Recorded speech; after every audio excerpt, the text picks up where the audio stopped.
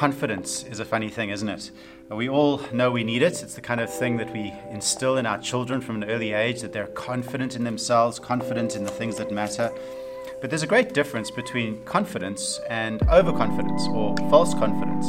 We've all seen those YouTube clips of runners or cyclists who are celebrating too early, not noticing the guy coming up behind them, or the rugby player who fails to dot down in time before he's tackled because he doesn't expect someone coming up behind him.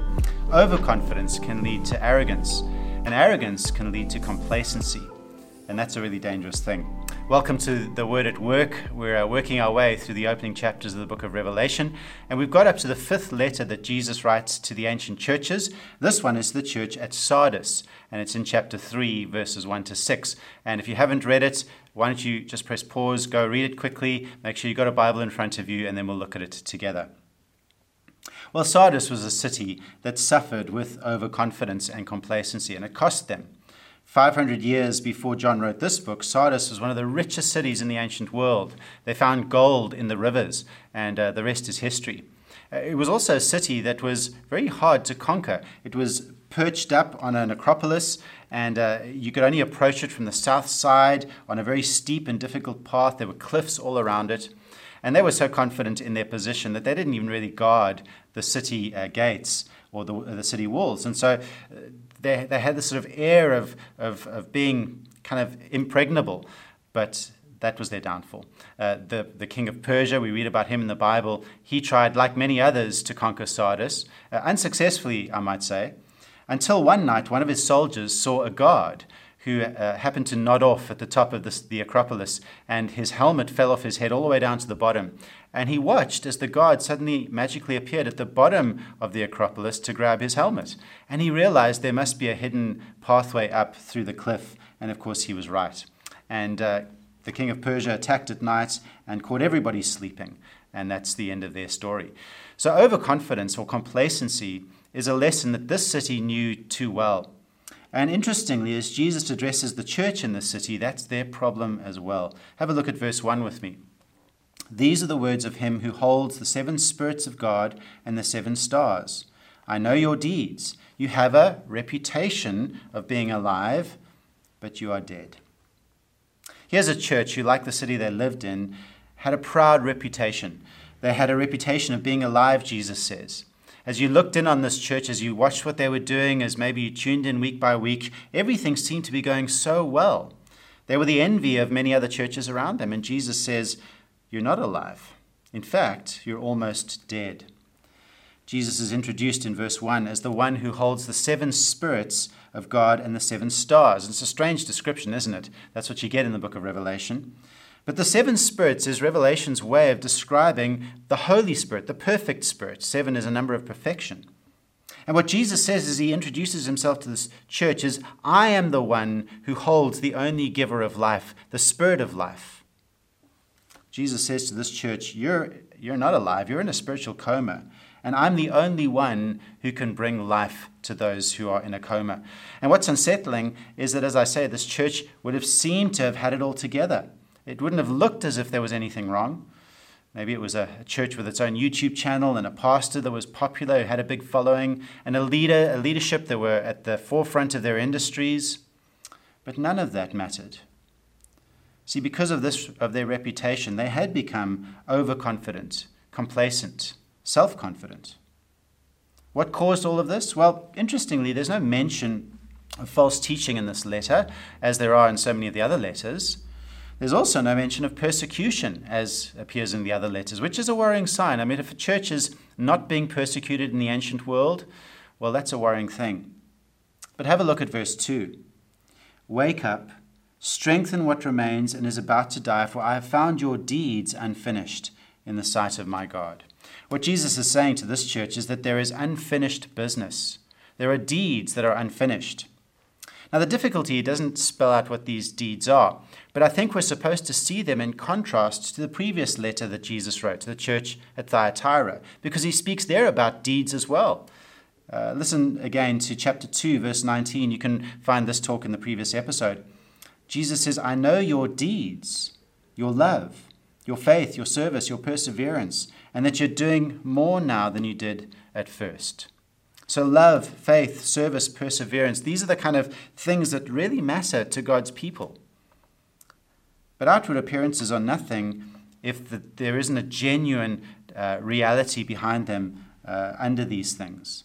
Is there genuine love in this church? Is there real faith that does extraordinary things, even shocking things to the world around them for God? Is there selfless service where people are laying down their lives to help and to serve one another? Is there a real perseverance that they're fixing their eyes on Jesus and striving towards his return? These are the deeds that are unfinished in this church. See, in other words, here's a church that had actually become, well, the word atrophy is a good word to use. Atrophy is what happens when your muscles, through lack of use, often become hardened and unable to do what they're supposed to do. And it's not too long before those muscles become useless and dead. And that's what this church was like. The problem with a dead church, it is useless in God's mission. So what's the remedy to a church like this? Well, notice what Jesus says in verse 2. He says, "Wake up, strengthen what remains and is about to die, for I have found your deeds unfinished in the sight of my God. Remember, therefore, what you've received and heard. Hold it fast and repent." What does a church do if it is lacking the very core deeds and essentials of what it means to be a true church? Well, there are 5 things Jesus says that have to be done immediately. Number 1, wake up, he says. If your relationship with God has gone cold, if you've drifted into coast mode, Jesus says, wake up, wake up, wake up. And of course, God's word is that alarm clock that wakes us up to our true condition and alerts us to the reality of needing Christ and points us back to him. Don't ever press the snooze button on God's word. He says, strengthen what remains, secondly. With every believer, even if we're in bad shape, there is something there. There are the remnants of genuine faith. And Jesus says, strengthen whatever is good, strengthen it. Recommit yourself to Jesus. Ask him to breathe new life, to give that 7-fold spirit again, to enliven your bones and to get you back on track. Remember, he says. Remember what you've received and heard. And I think what Jesus means here is that when we're in a bad condition, spiritually speaking, as individuals or as a church, we have to return to the very basics, the foundations of our faith. The gospel is not just the way into the Christian faith. The gospel is the way on in the Christian faith. It's the gospel that saves us, but it's also the gospel, the great news about Jesus, that refreshes us and encourages us and establishes us for the years to come. And then fourthly, he says, hold it fast. Did you notice? Don't let it go. Give yourself every chance of waking up by clinging to what you know are the essentials of the faith. And I think part of holding on is getting back to those spiritual disciplines that are essential to our vitality as Christians. Getting to church, getting involved, making sure we're dedicating time to the things that matter in our relationship with God. And then fifthly, he says, and repent. And repenting is just the idea of turning back to God 180 degrees and turning to Christ. And that's a thing that we keep doing for the rest of our lives. And verse 3, Jesus gives us warning if we won't do these things. But if you do not wake up, I will come like a thief, and you will not know at what time I will come to you. The danger of falling asleep, spiritually speaking, is that just like that city on the embarrassing occasion when Persia came and attacked it at night, we can be caught off guard. Jesus will come like a thief, and he'll take us by surprise as he snatches away whatever life we thought we had. Jesus won't tolerate his name being tarnished in this world. But there is always hope, and notice how the letter ends with this note of hope. Jesus says, yet you have a few people in Sardis who have not soiled their clothes. There are some in the church who have not yet become complacent. There are people engaged with the real work of living out the gospel, proclaiming the gospel, and they're truly devoted to Jesus. And Jesus says, if you'll join them, there is this great promise, once again, that Jesus gives in all the letters. Here's the one to this church. Verse 4, they will walk with me, dressed in white, for they are worthy. White garments here, I think, symbolize holiness and purity.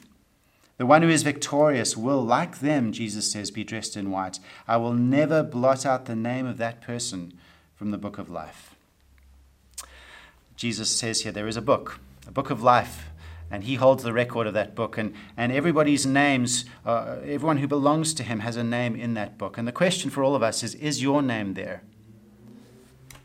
You simply have to put your trust in Jesus. We don't have to wait till the day we stand before him to know if our name is there. We simply have to trust him today and live for him as Lord today. Maybe you did that a long time ago. And maybe like the church at Sardis, you've grown weary and complacent and even fallen asleep. Jesus says to you today, wake up. Don't rely on your reputation, your credentials. Don't rely on something that happened in the past. But each day is a day to live for Jesus. Whoever has ears, let them hear what the Spirit says to the churches. Amen. Luan will take us next time through the 6th letter, which is the letter to the church at Philadelphia. Make sure you tune in for that episode then.